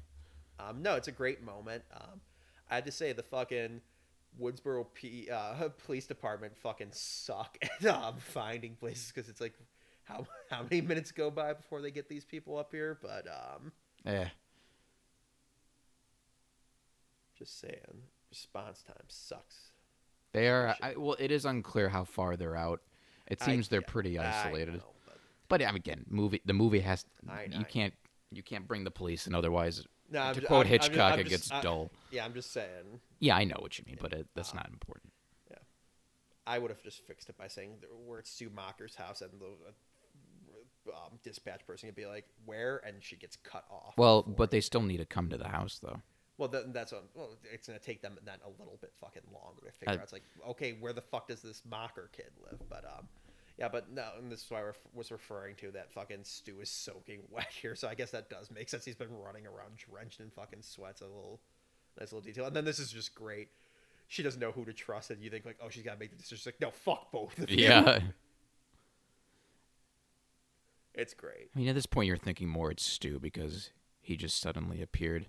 Yeah. And now here's like another great. Because also, like, the killer was behind, Jamie's or behind Randy. So, like, unless you think there's two killers, which technically speaking, nothing in the movie has implied that necessarily yet. But that's okay because. So that's now this twist is kind of distracting. You're like, oh shit, Billy is alive. So you've now forgotten about Stu and Randy out there.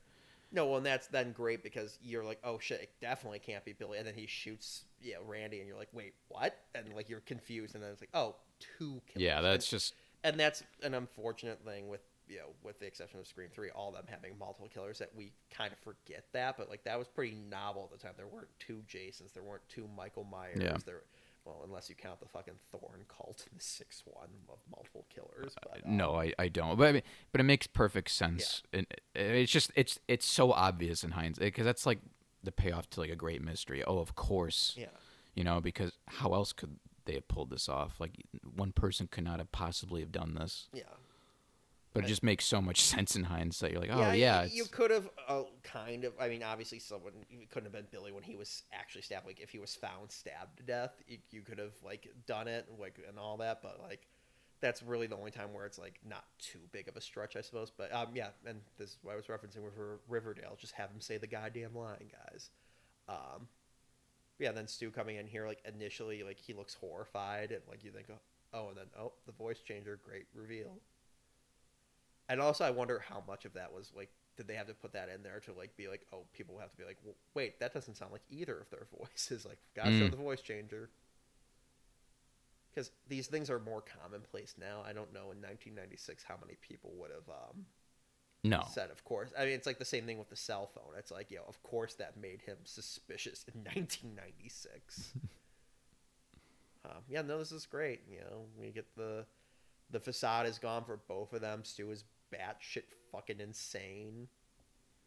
Yeah, I'm glad here they put in a motive because they'd explore the option of not using it, but you have to have it. If they didn't have a motive for Billy, it would not have been as strong because it works. It works for Stu, and that's fine. He's just the friend because he even says peer pressure, and he's a doofus. It makes sense. He's just this goofy guy. Of course, he'd go along with it because he's this impressionable kid. Yeah, and again, not to get too dark again, but like with Columbine, that's how it was. It's like you had the one mastermind, and then the guy who's like, okay, I'm a sick fuck who's easily manipulated into doing fucking heinous shit. That's like, it makes sense. He's like, oh, I'm fucking evil, and he kind of like.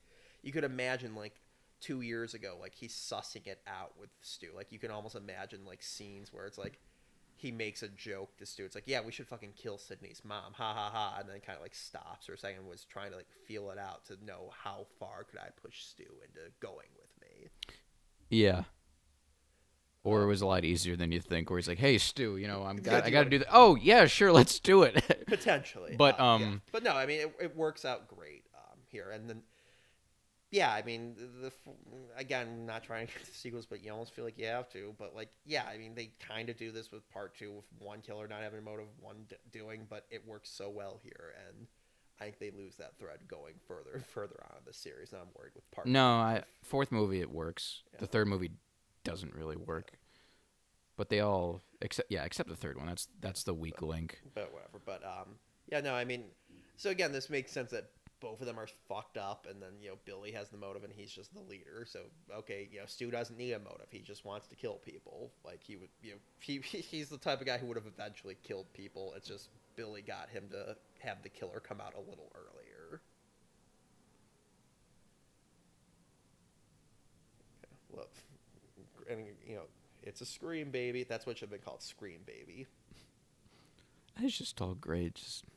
He's just so damn funny, and he's just fucking bouncing off the guy. Even when he's not bouncing off the walls because he's bleeding out, he's still so charismatic.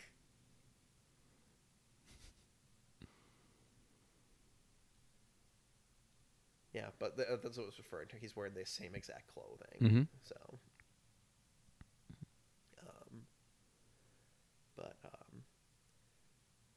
yeah, no, and it's like, yeah, this is great, like them framing the father, but again, you wonder, would it actually work in the end of the day? And, it works from a narrative sense of just like, okay, they're going to frame him. You don't need to think about real world forensics, but it also works from this that like these guys are actually inexperienced. They've just watched a fucking bunch of movies, like, and that's like the great thing here. It's like they get cocky here, like, oh, let's stab ourselves before we've taken care of everyone else. Yeah, because they don't realize how much it's gonna fucking get hurt to get fucking stabbed. And as they see, like, some people have theorized, like, like was Billy gonna kill Stu? Like, was he gonna turn on him regardless?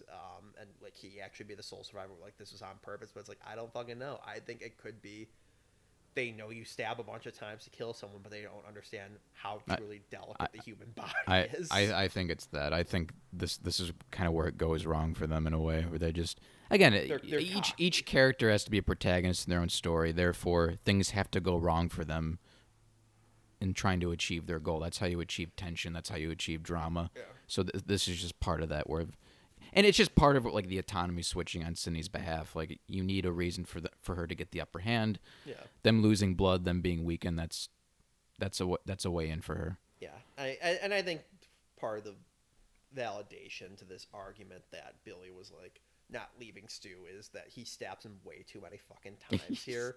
But again, it works with he's just a fucking psychopath who's like letting his anger fucking loose, not realizing like, oh, my fucking accomplice who needs to fucking be here to like help give me an alibi has to survive. I like their interplay too, where Stu's getting more pissed off at Billy, and then Billy gets pissed. He's like, "Give me the knife, Stu," and Stu doesn't want to. He's afraid what he'll do. They're like a bickering couple, and I know people have tried playing up a homoerotic angle, which I don't know. I think that's projection. Yeah, that's.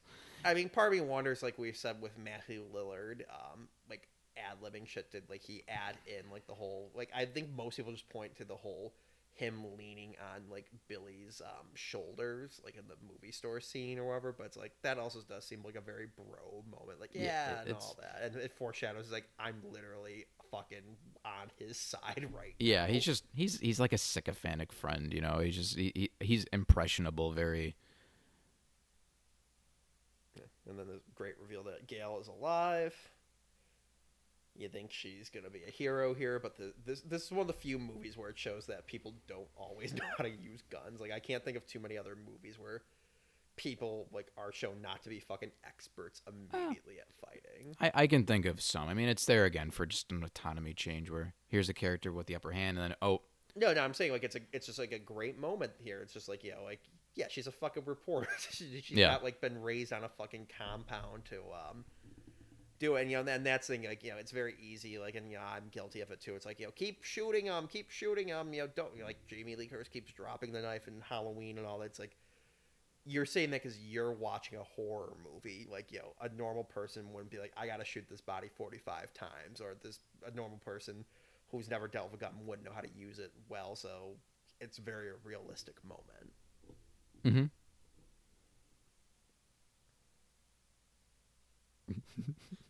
Yeah, I just fucking love this.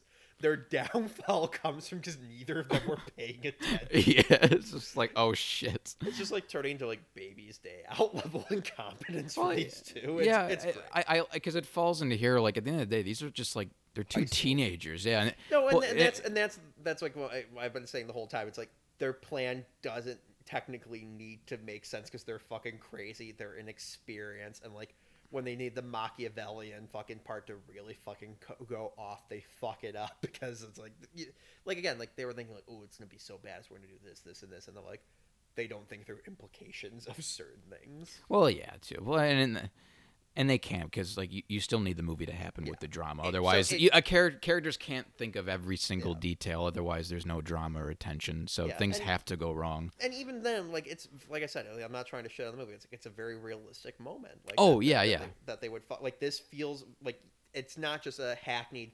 Oh, they're idiots, and therefore she gets away. It's like okay, they're bleeding out over their head fucking teens who have gotten very fucking lucky it's like we've said, it's like, man, they got really lucky with all of these other kills. Just the way they're interact, like you hit me in the dick, like that's something like we would have said as teenagers. That's something I'm saying now.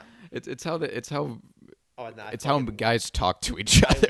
I love this moment. Like, this is like improv by Matthew Lillard too, which is it's my fucking favorite part of the entire movie. That just like again, it goes, they're fucking kids. Like it's hard to, because I always still being a young kid while watching this, I feel like, oh, these people are older than me. It's like, no, we're older than all these actors were, let alone their characters.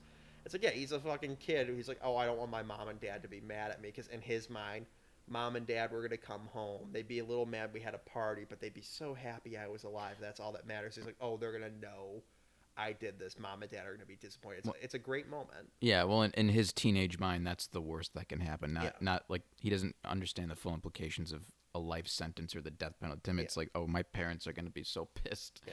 And also, we talked over it. Skeet Ulrich is not acting there when he's in horrible pain, because he had heart surgery and had a wire in his chest that the stunt woman playing Sydney missed and hit the padding and hit him straight on in the center of his chest, which sent a huge shockwave of pain through him. So when he fell, that was him really collapsing in pain. Great moment here with Stu. Yeah, I think these lines were ad-libbed too. Yeah, and ironically, they went on a date, so he really did have a thing for her. Yeah, no, they started dating because this. He's actually in Scream 2, briefly. He is in the background at the party scene. Yeah, which I remember reading people Stu's alive, he broke out of jail or whatever. It's like, no, just he was visiting sets. Like, hey, let's put you in the background. I think because he was dating Neve Campbell, so that's. Well, and that's the thing, because people said, oh, you hear him groan there, and it's like, he's alive. And I always took it as that didn't kill him, that just fucking finally knocked him out. And how he died was he fucking bled out. That was the final nail in the coffin of he's not going to get up and chase people around anymore, and he just bleeds out on the floor in a few minutes. Yeah. Well, if Stu survived, if they used that Stu twist in Scream 3, it could have still worked with that. Yeah. Because it's like, oh, okay, maybe I could believe him not dying there with the TV landing. Yeah, no, that's. Yeah, and like I said, I always envision it's like he bled out. Like I said, that's fucking horrific moment, putting the finger in the fucking knife wound. Mm-hmm. And this is great, just how pathetic he is, crawling going over to the fucking mask, almost like he's trying to get back into his safe place where he had the power, almost.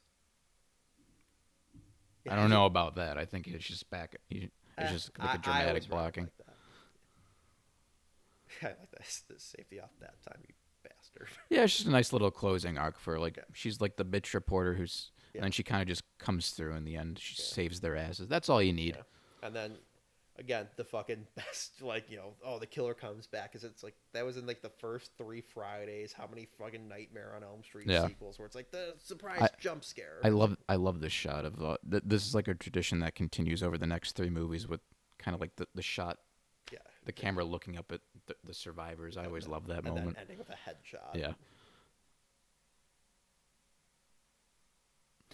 And right here, I think, is where the script ended, where Randy helps Sydney, and he says, want to go to the movies with me? And I think she says something like, not a horror movie or something, but she agrees to go out with Randy, and that's like that. It ends like right here.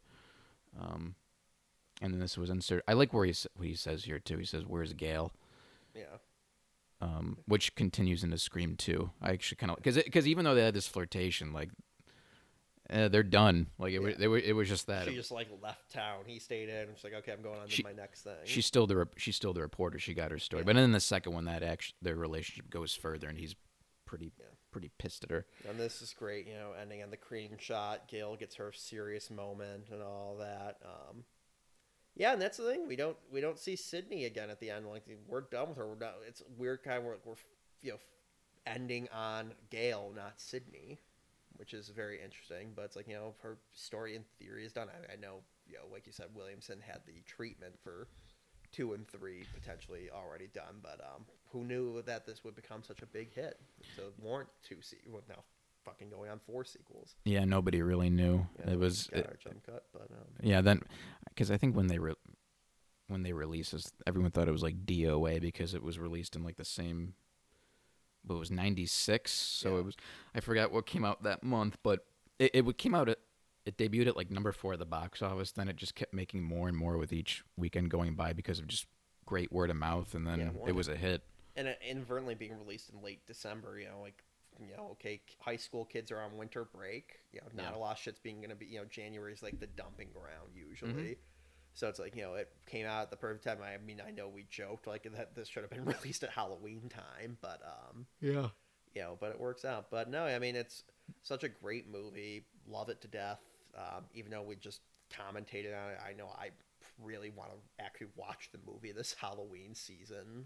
I'm always down to rewatching it. I can never get tired of these movies. Yeah, so I mean that's the thing. Like usually, like I hate when we do our Halloween commentaries because it's like then I don't want to watch Halloween like we did last year, and I don't think we did watch Halloween last year after doing the commentary. But we were separated last year too. Oh yeah, well, not me and Jacob. You were. Oh okay. But yeah, I don't think me and him ended up watching it. I think that was it. But no, this is great. Like you got the closing credits, which usually I've already shut the movie off by this point, but it's nice to see, we're getting everyone in there. I always watch these credits. I like seeing. I think as Wes Craven said, he just picks out his favorite shot of each actor in the movie. He's like, it's very difficult to do, but I love it. Kind of sums them up in like a little moment. Yeah, and it's not like you would think like, oh, it's gonna be off in the climax. Like, no, just random parts around the movie. It's nice. Leave Schreiber there. Zoom in on the fucking footage. See you later, Liev. Or see you in part 2. Yeah. Yeah, no, and again, the music in the closing credits is great. Again, the music's great. It's damn shame we lost Wes Craven. He gave us tons of great movies. It's really amazing if you think about it, how each decade he redefined horror. Because in the 70s, he made Last House on the Left and The Hills Have Eyes. In the 80s, he made Nightmare on Elm Street. In the 90s, it was Scream. Yeah. And then in the 2000s, it was Cursed. Yeah. I'm joking. I'm joking. I'm like, what? But, yeah, no, I mean, again, it really, this was just like lightning in the bottle. You had the perfect casting with all the actors, Kevin Williamson writing it, and Wes Craven directing, and, that's where you start getting with like the sequels and you go on. So I'm really concerned with part 5 where no Williamson or Wes Craven, that we're going to be relying on the actors. But that's a pretty damn good cast if you're going to have to rely on something, that they're a pretty good cast to have. Yeah, I'm kind of torn on with the 5th because on one hand you don't have Williamson and Craven. I think that's what made Scream from like of for their vision. All parts 3's problems with the writing, at least you had the actors and the director. Yeah. Now you're literally just going to be with the actors. Yeah, it just. But on the other hand, maybe having a fresh perspective could be beneficial. But it could be. But it could, because the guys who made that Ready or Not movie, which is really good, and it had that sort of irreverence to it that these movies do. So maybe it's a good fit. We'll see. But we'll find out later 2022, right? Is it coming out 2022? Comes out January. I think the trailer. January. The trailer. The trailer comes out, I think, like in a few days. Yeah, I remember. I saw Scream was trending like the other day, and I'm like, what? Yeah, I forgot. Okay, so we'll find. So by the time this comes out, the trailer in theory should have already been out. So you'll know if it's a good trailer or not. We're in the past not knowing this, so. Yeah, I'm only gonna watch one trailer though. I don't want to watch more of the marketing. Yeah. We shall see. So, all right. Well, thank you for joining us tonight as we talked about Scream. Jake. All right. Good night. Happy Halloween. Scream well. There we